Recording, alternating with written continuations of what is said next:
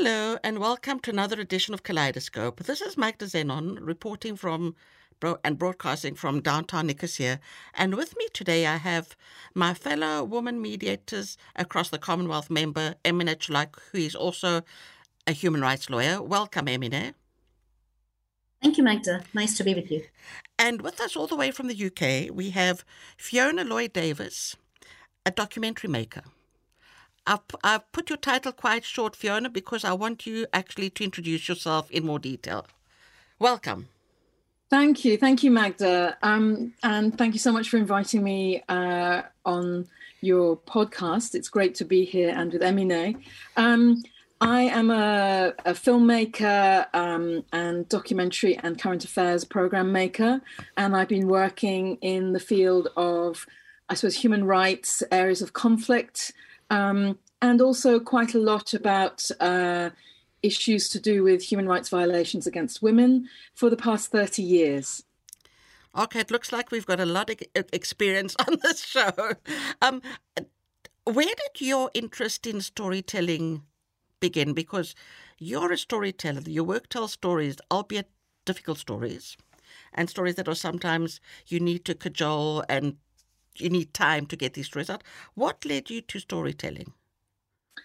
Well, I think storytelling and oral storytelling was part of my life growing up as a child. I was always, read bedtime stories and books, and other people's stories were always quite important because my father was a surgeon, and I suppose hearing people was very much part of my life, and my mother was a musician, and so meeting people and hearing about their stories was very much part of my childhood and growing up. But I think my real understanding of the power of storytelling and the power of giving a voice to people who have experienced human rights abuses and survived extraordinary moments in their life really started for me when I went to Bosnia during the war in 1992 at the start of the war.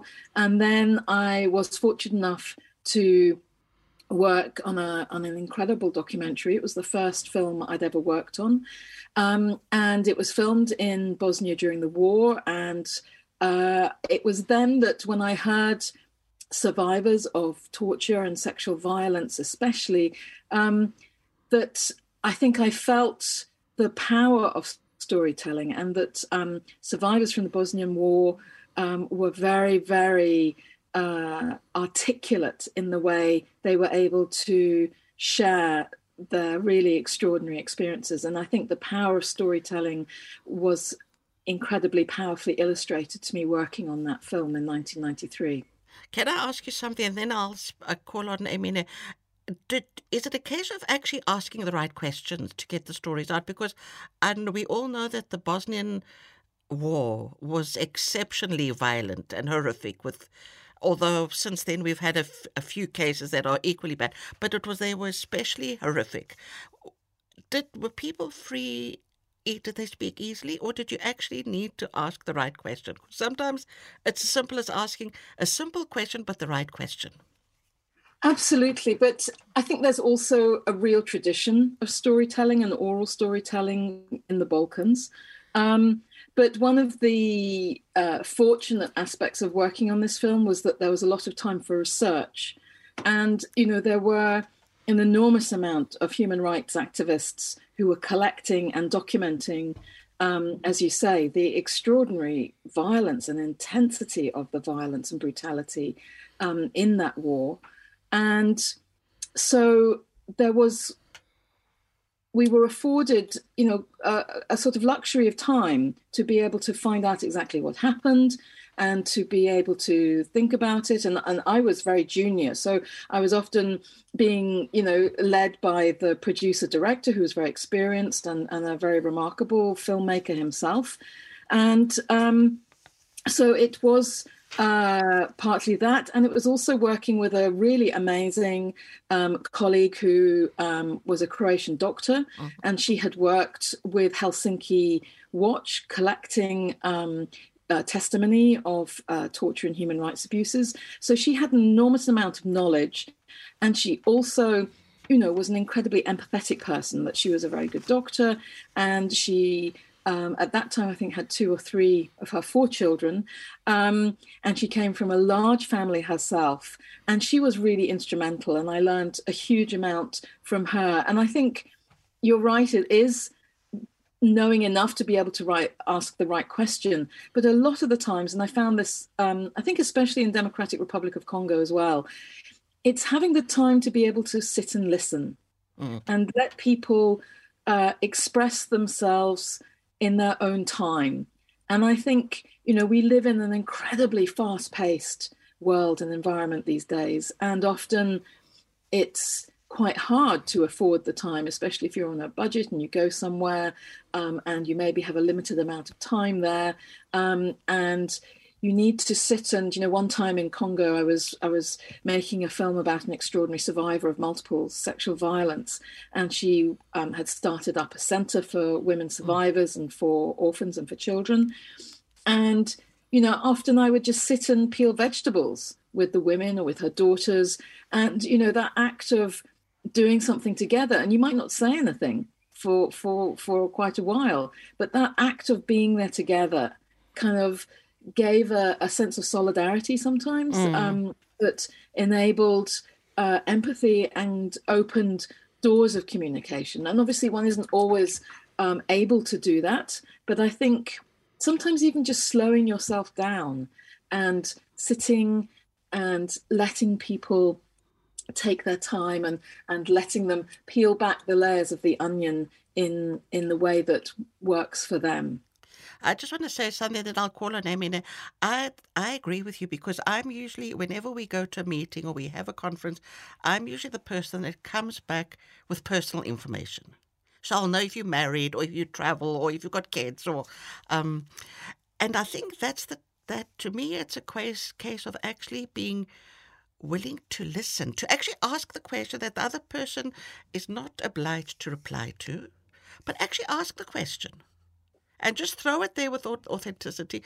And in 9.5 cases out of 10, the answer will come back. So to me, it's what you said. It's actually taking the time to not just ask the questions you have to ask. It's actually broadening the scope of actually you're interested not in what happened to them, but you're also interested in them.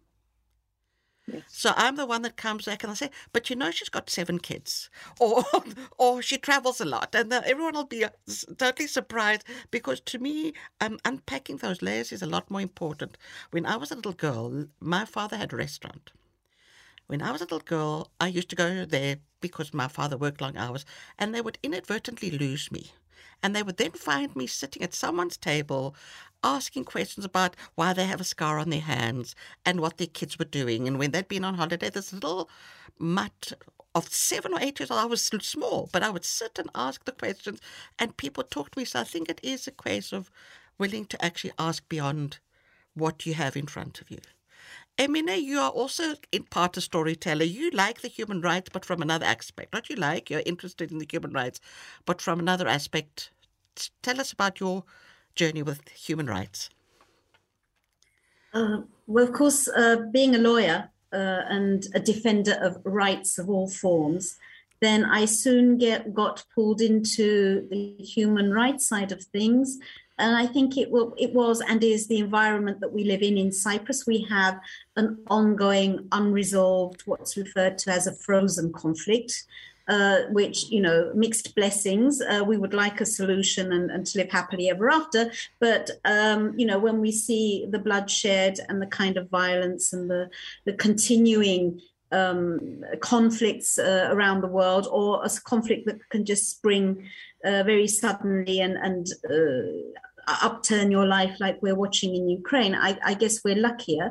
But it did bring a kind of consciousness of observing, defending, and working for an understanding of human rights. Again, in my personal context, I was living in, and I still am living in, an area of the world where there is no formal recognition. It's a de facto state that is trying to establish itself and appear and be a part of the the world community.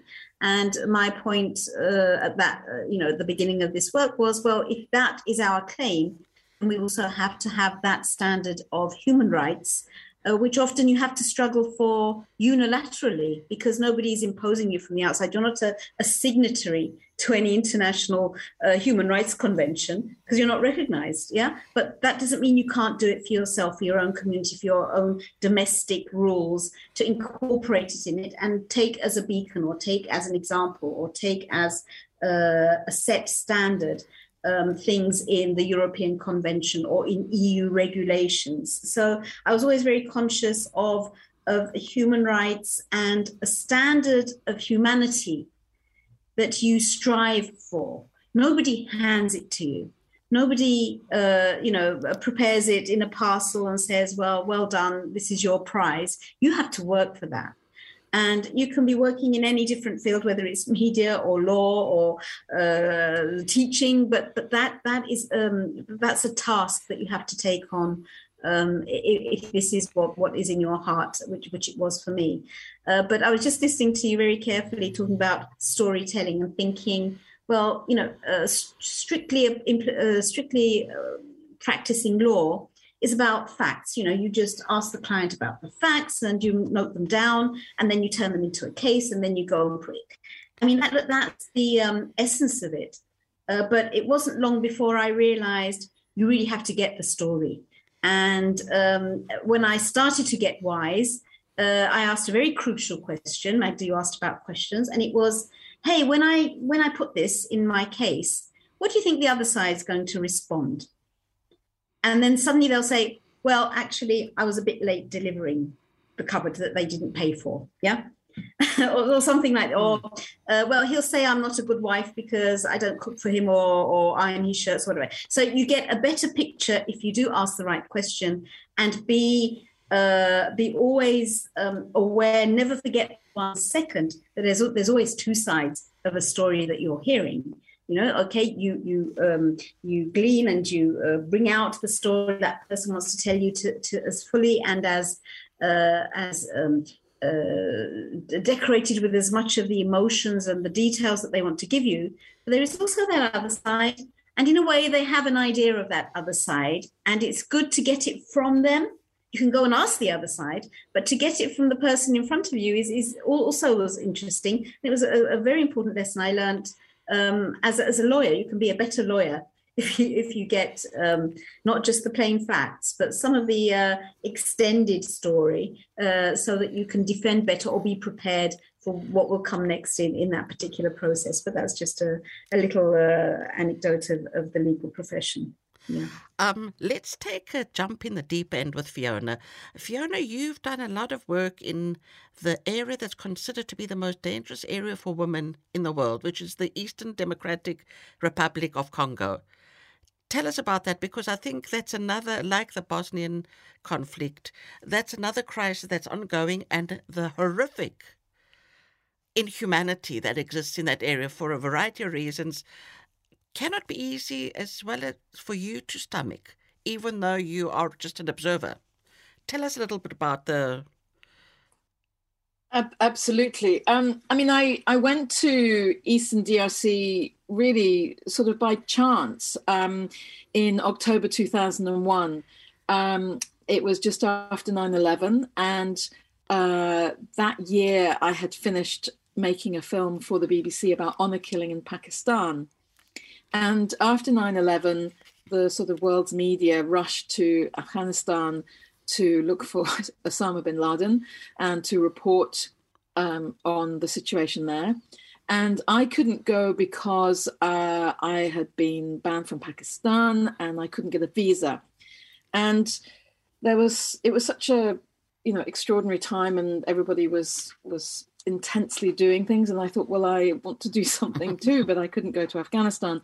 So I rang various NGOs, non-governmental organizations, and spoke to Médecins Sans Frontières, and spoke to a woman who said, you have to go to Eastern DRC. There is an epidemic of sexual violence. Nobody's reporting it for obvious reasons, because everyone is looking elsewhere at the moment because of the terrible tragedy of 9/11. And you must go there. If you're not going to go to Afghanistan, go to Eastern DRC. So I looked into it, and working with Médecins Sans Frontières, I went to Eastern Congo and went to Bukavu, and from there took a very small plane. The war was still raging in Eastern Congo, and took a small plane, a couple of hours flying over the canopy of, the extraordinary forest and that is in Eastern DRC, the second largest rainforest in the world. And we touched down on this little plane on a grass airstrip, and MSF had just returned. They had a small group of 3 people, and they had withdrawn them because of the danger of the fighting, and they had just brought them back. And myself and a Dutch photographer were taken there, and the plane took off. And I looked rather mournfully as this plane took off, thinking, "Oh my goodness, what am I doing here?" And it was in the same way that going to Bosnia and hearing the stories of Bosnian survivors and Bosnians from the war was a life-changing moment. So was that. I went to this town called Shabunda. It is astonishingly beautiful. And I think it's one of the great ironies that, due to Joseph Conrad's novel, Congo has become synonymous and known as, the heart of darkness, when in fact it's somewhere that is so full of color and light and beauty, with at the same time juxtaposed appalling crimes against humanity that are perpetrated there. But I think it has to be viewed in the context of history, and that today, bizarrely, in a sort of bizarre sort of parallel of what happened, sort of 100 years ago, the developed world has continually come into Congo and exploited and abused Congolese people and population for their natural resources. And clearly that has had an astonishing and detrimental long-term effect. Can I interrupt you? In fact, the foreigners raped the land. The people, the men might have raped the women, but the foreigners, the Americans, the British, the French, whoever was there, they actually destroyed the people and they raped the land with no gain. And so in at the turn of the 20th century, it was for rubber, for the new automobile industry. And today it's happening again with the mining of cobalt that's actually poisoning the environment, damaging people's DNA in the southeast of Congo. The cobalt mining that's needed for electric car batteries is doing a similar thing in a slightly different way. But to go back to your question on what it was like that first trip, it was very shocking. I heard women's stories of rape that I hadn't heard since Bosnia, really. And the intensity, the savagery, the brutality against women was very, very shocking. And what was amazing and astonishing about Shabunda was that it was one of the few places that, because it had been so widespread, that the women were coming forward and speaking out. And it is unusual. In Bosnia, there were rape camps, there was organized sexual violence. But even today, it's still very hidden because the shame and the stigma is so great. Some very brave women who we interviewed on the first film that I worked on in my career in 93. The Seeds for Peace. Is that the... it was called The Unforgiving in Bosnia. Okay. But 2 very brave women, one was a judge and one was a lawyer in their sort of 40s, I think they were at the time, did speak out, and they did collect testimony. And because they spoke out, they were able to gather evidence. But it was still very hidden. Whereas in Eastern Congo, starting with Shabunda, that women were so outspoken because it was so widespread that it really set a tone, I think, that women could see that they weren't the only ones. And Seeds of Hope that I made later with Masika, who had been subject to awful sexual violence herself, one of the things she would say to the women as they arrived at her center, or as she brought them in, because she would go and walk for 2 or 3 days when she heard that the village had been attacked, and she would go and find women. Sometimes women were even naked in the forest, and she would find them and give them clothes and bring them back to her center. And she would say to them, "You're not alone. It's happened to me. It's happened to my daughters. It's happened to all of us here. You know, we're all the same. You must speak out." And so it was extraordinarily compelling. And I sort of became hooked on Congo, really, from 2001, and was able to return there fairly regularly, really, until 2014, although I did go back to Eastern Congo briefly, and then Kinshasa in the West in 2018. The one thing I read in researching is that you also spoke to the men that had raped. And I think that's the answers they gave you are quite eye-opening, if you want to speak about that. Yes, absolutely. And again, sort of going back to Bosnia, you know, we filmed a lot with the Bosnian Serbs. And what that showed me is, as you mentioned before, Magda, it is, and Emine, it is so important to hear the other side, and to try to gain some insight into why people behave the way that they do.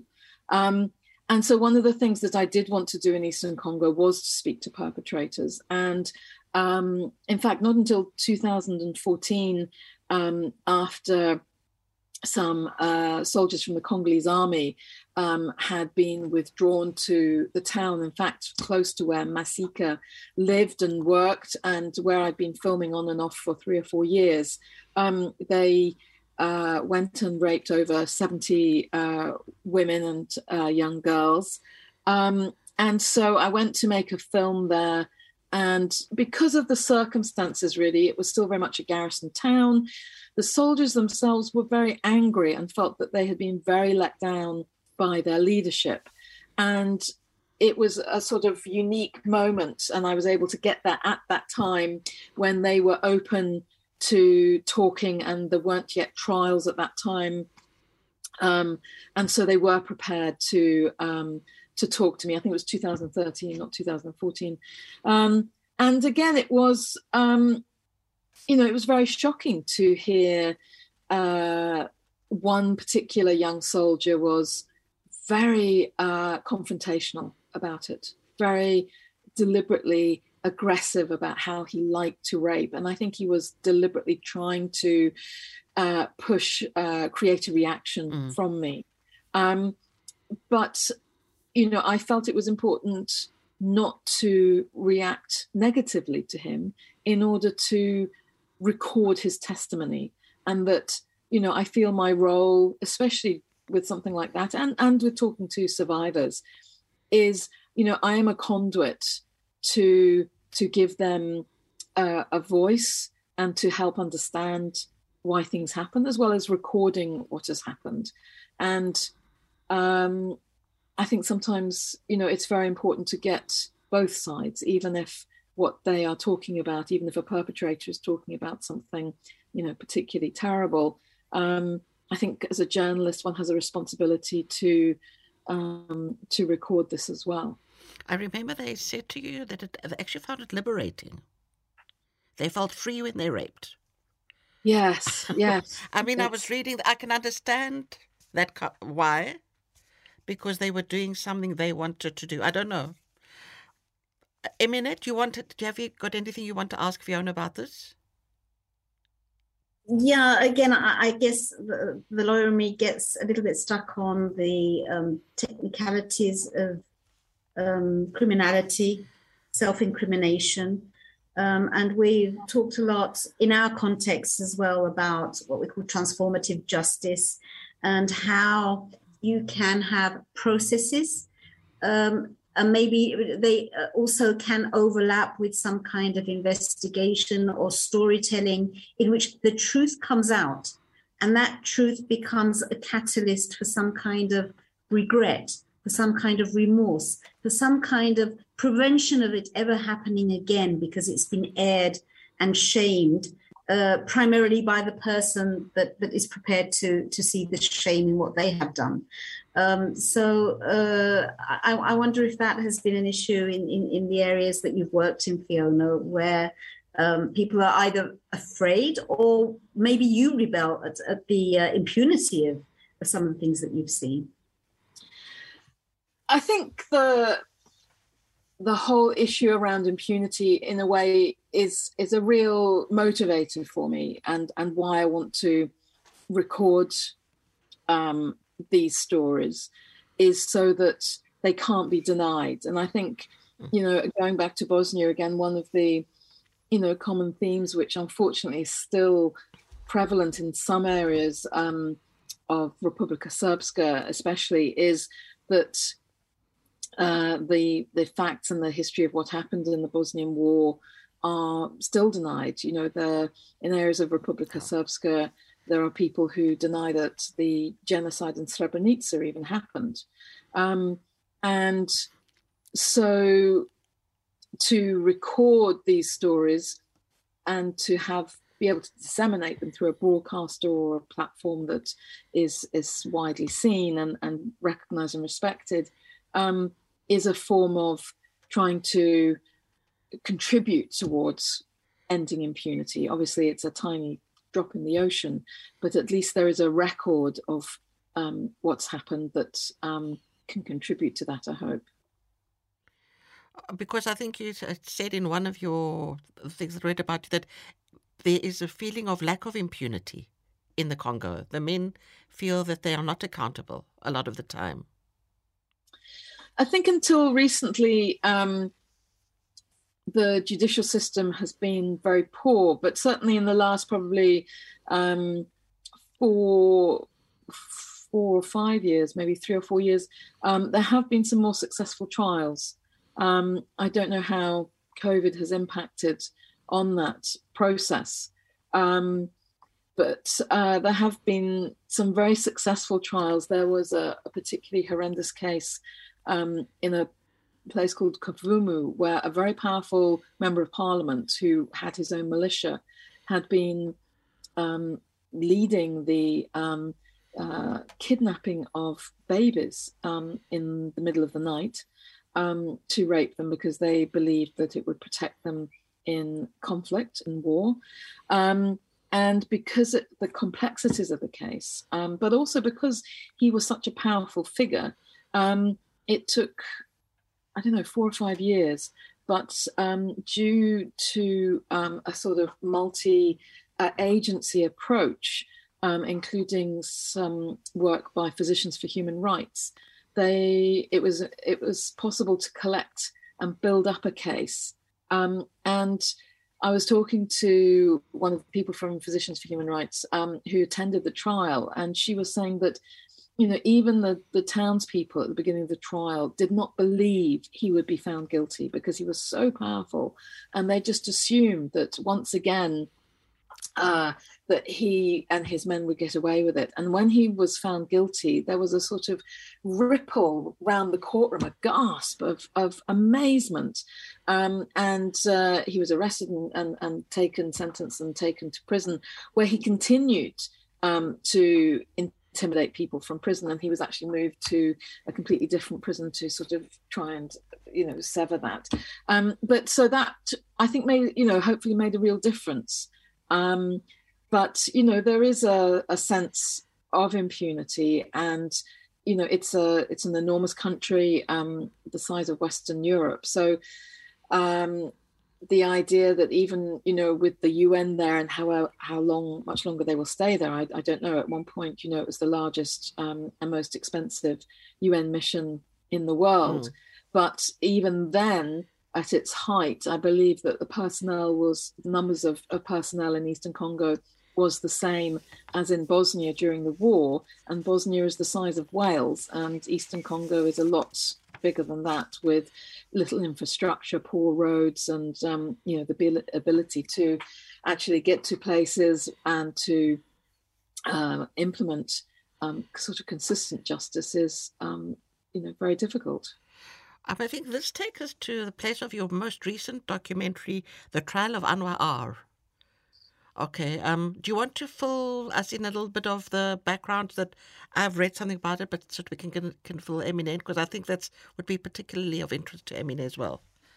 Yes. For me, it was not something that I knew that much about. I haven't worked in Syria and I haven't covered Syria. But when I was asked to produce these two films, I was particularly interested because of my interest in justice.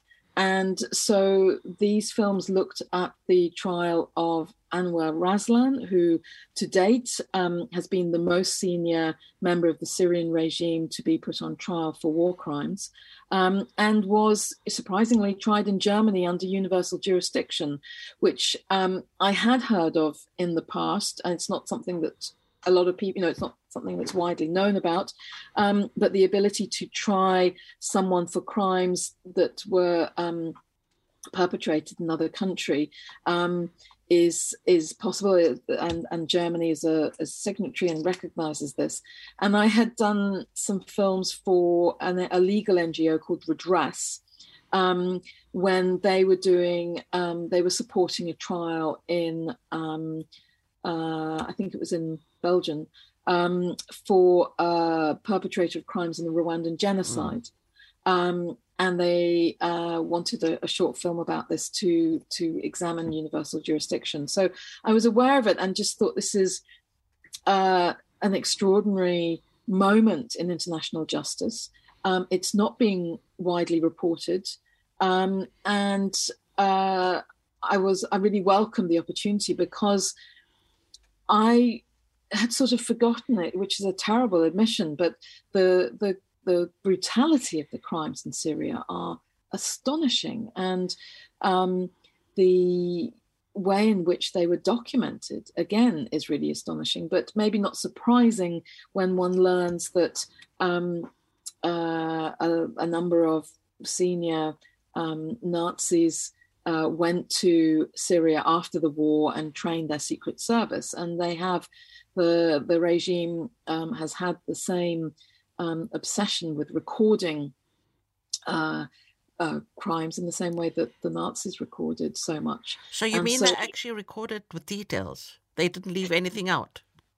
To the extent that they employed a military photographer who took photographs of every single person who was murdered and tortured during detention. And the extraordinary story of this photographer, who's known by a pseudonym of Caesar, is that quite early on he realized quite how appalling the crimes were that was going on. And so he decided at huge personal risk to upload to a safe place in the cloud all the photographs that he was taking. And he did this for a year until finally he managed to escape the country. But when you see these images, they are astonishing, of people who have been starved and beaten and tortured and had terrible atrocities committed against them. But the amount of paperwork which an organization called CIJA trained human rights activists and lawyers in Syria, especially around 2012, when the Free Syrian Army was having some success against the Syrian regime, and areas were opened up, and they would send these trained investigators in to collect the vast amounts of documentation. And they have millions of pages of orders, of signed documents going all the way up to Assad, and have collected them and collated them into sort of case histories, which were used in the trial of Anwar Raslan, and are being held in anticipation of possible trials against Assad if they could ever happen. But how the arrogance of it, that you actually document yourself committing these things that you know can be used against you, yet you think, I'm never going to get caught. Emine, any comments? Yeah, isn't it sad that this kind of thing is just on a role that it keeps being repeated? Look how quickly, it's only, a month and a half into the war in Ukraine, and already from the retreated areas of the invading army, there's similar things to what you've described. The numbers might change and the climate might change and the parties, but again, we're seeing both torture, crimes against humanity, the use of sexual violence as a weapon. This, again, on internet, I've been trying to follow some of the newsreels on some of the details, in particular crimes against women. And again, it's this entitlement, and you get this again and again in different contexts. And I wouldn't dare to say that it's comparable. It's not, except that it's a feeling of entitlement is a very macho approach, where a man can think in his own household he's entitled to beat his wife and children, or he's entitled to be respected and only have the say in what happens in the family. Or in a situation where there is the worst face of a military, a war and violence, again, there's some kind of expected or some kind of, in the way that someone has tried to justify themselves to Fiona, well, this is what men do, it's okay to rape women, or if it's our need, then we take what we need, in the same way that we broke into a supermarket and took the milk and the bread. If we need to violate a woman, then that's what we will do. So it's frightening, and we can't be complacent. We just can't ever presume that, well, now in this day and age, it's been understood that, this is wrong. And of course, again, not limiting it just to gender-based violence, but all violence and all breaches of human rights. That this mentality can continue. And I hear this again and again of Ukraine. In this day and age, how can something like this happen in this day and age? Well, there is no day and age then for this. That's why, as I referred to in at the start, that human rights, working for a better kind of humanity, is an ongoing battle that is never going to end in our lifetime, for sure, and God knows if it ever will. But you just have to keep cycling. You have to keep at it, obviously. I think just to maybe add as well, Emine, for me, that having seen and witnessed and heard about terrible brutality, the thing that does always stay with me is the extraordinary resilience and courage of people who are survivors, people who are local human rights activists. And I always find that, incredibly inspiring, because people often say, gosh, what you do is so difficult, and it must be, very depressing, and to see human nature and this continued violence against people, where maybe, human nature doesn't change, unfortunately, whether it's the 21st century or, the 15th century. But what also doesn't change is extraordinary resilience. And that is very inspirational. Is that what keeps you going? Absolutely. Because I would assume that you would go home after one of these projects and take with you baggage, or don't you? Well, I suppose, of course, there is some baggage, but I feel that I have a purpose, and that I have a purpose there to go and record, to give a voice to people, to give a platform to survivors, and to show that as actually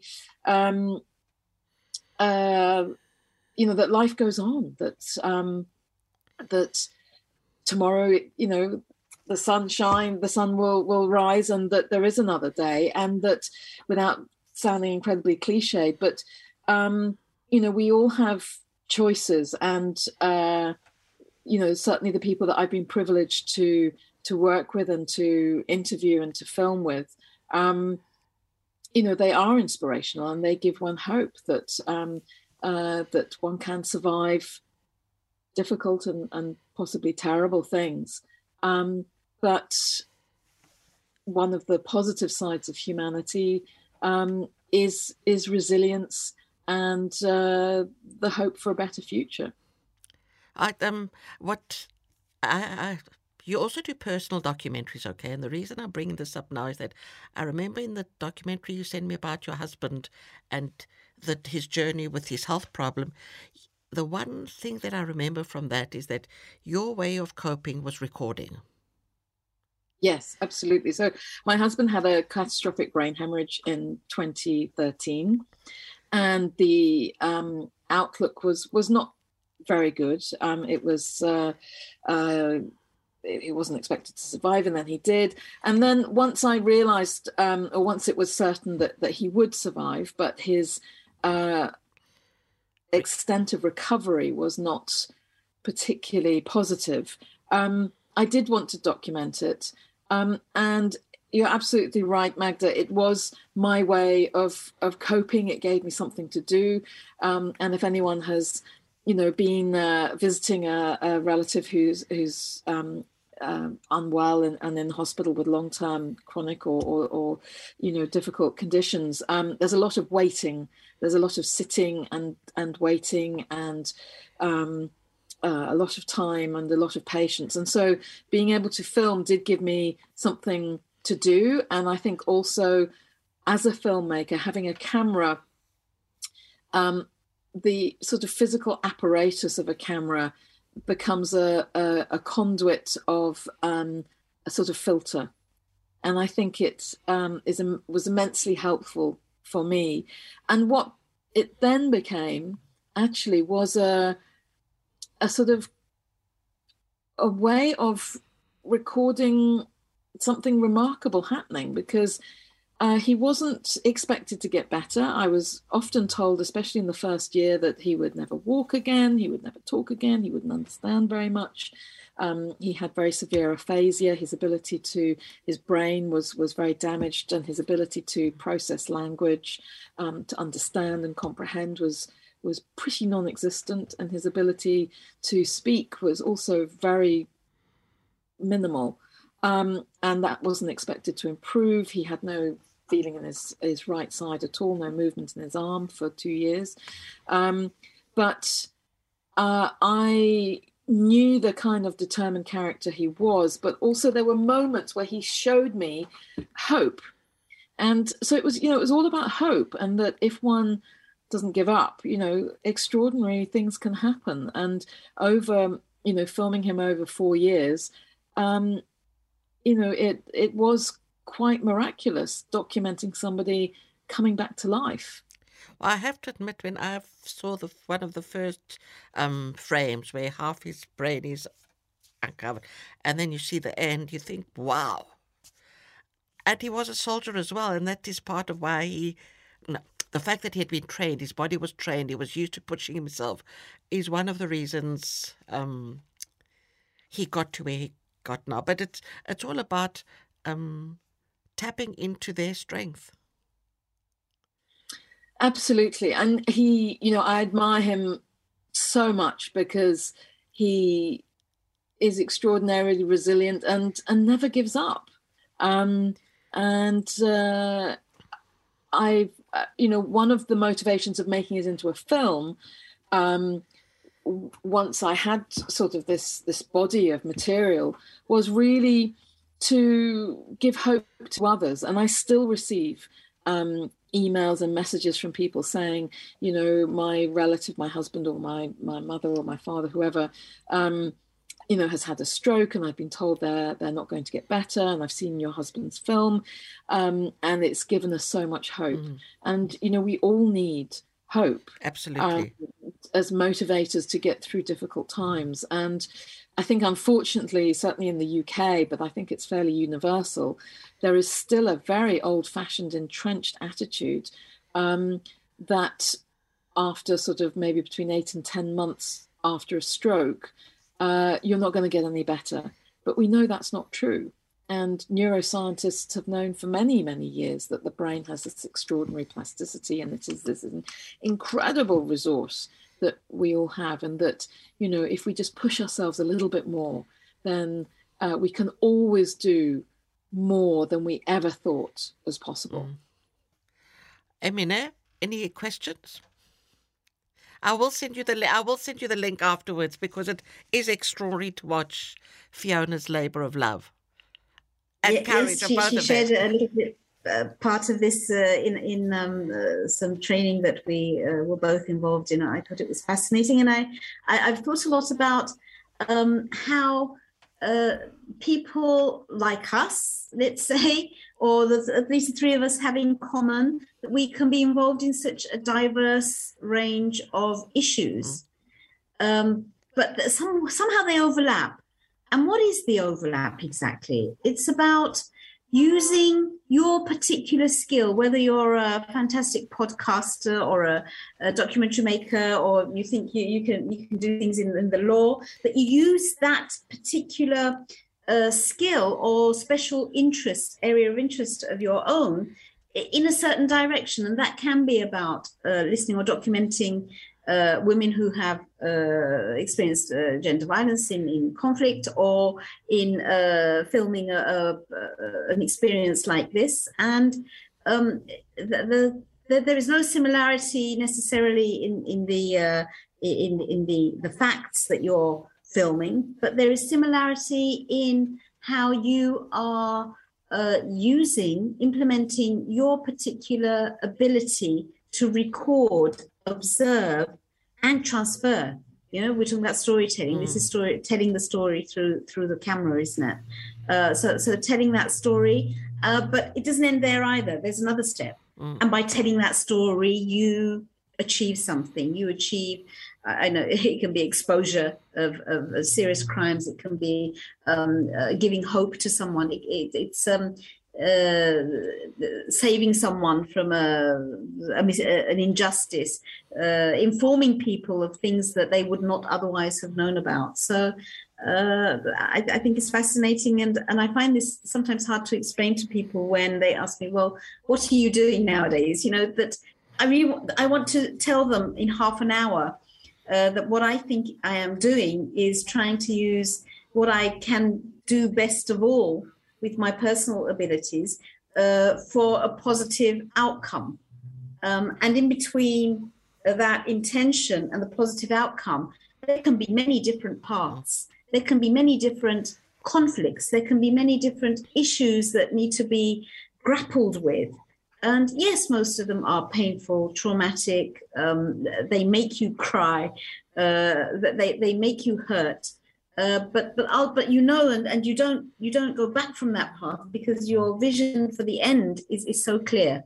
You know, I want it to have this positive impact at the end. So, you know, I don't have a question. I'm just That's okay. Trying to round up what I'm hearing and what I'm feeling about this discussion between the three of us. What I think we do have in common is that in different ways, we're giving people a space, we're raising people's voices.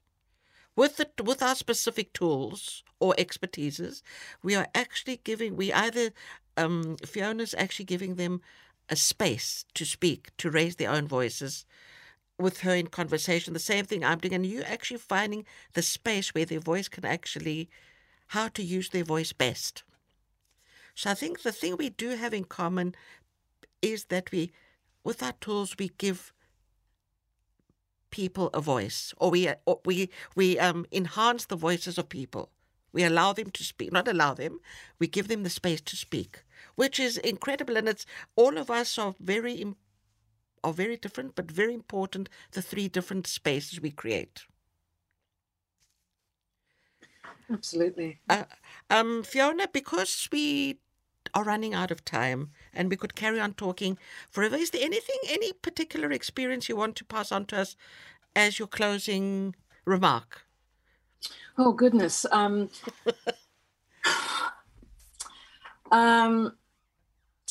Gosh, I suppose, for me, filming with Masika over 4-5 years was just such a privilege. And it was very tragic. She died of complications of malaria very suddenly. And it was just a terrible shock that she went so prematurely. But she, was such an inspiration. She was funny. She had a great sense of humor. And to have been through so much and to not lose her humanity was extraordinary. Very inspirational.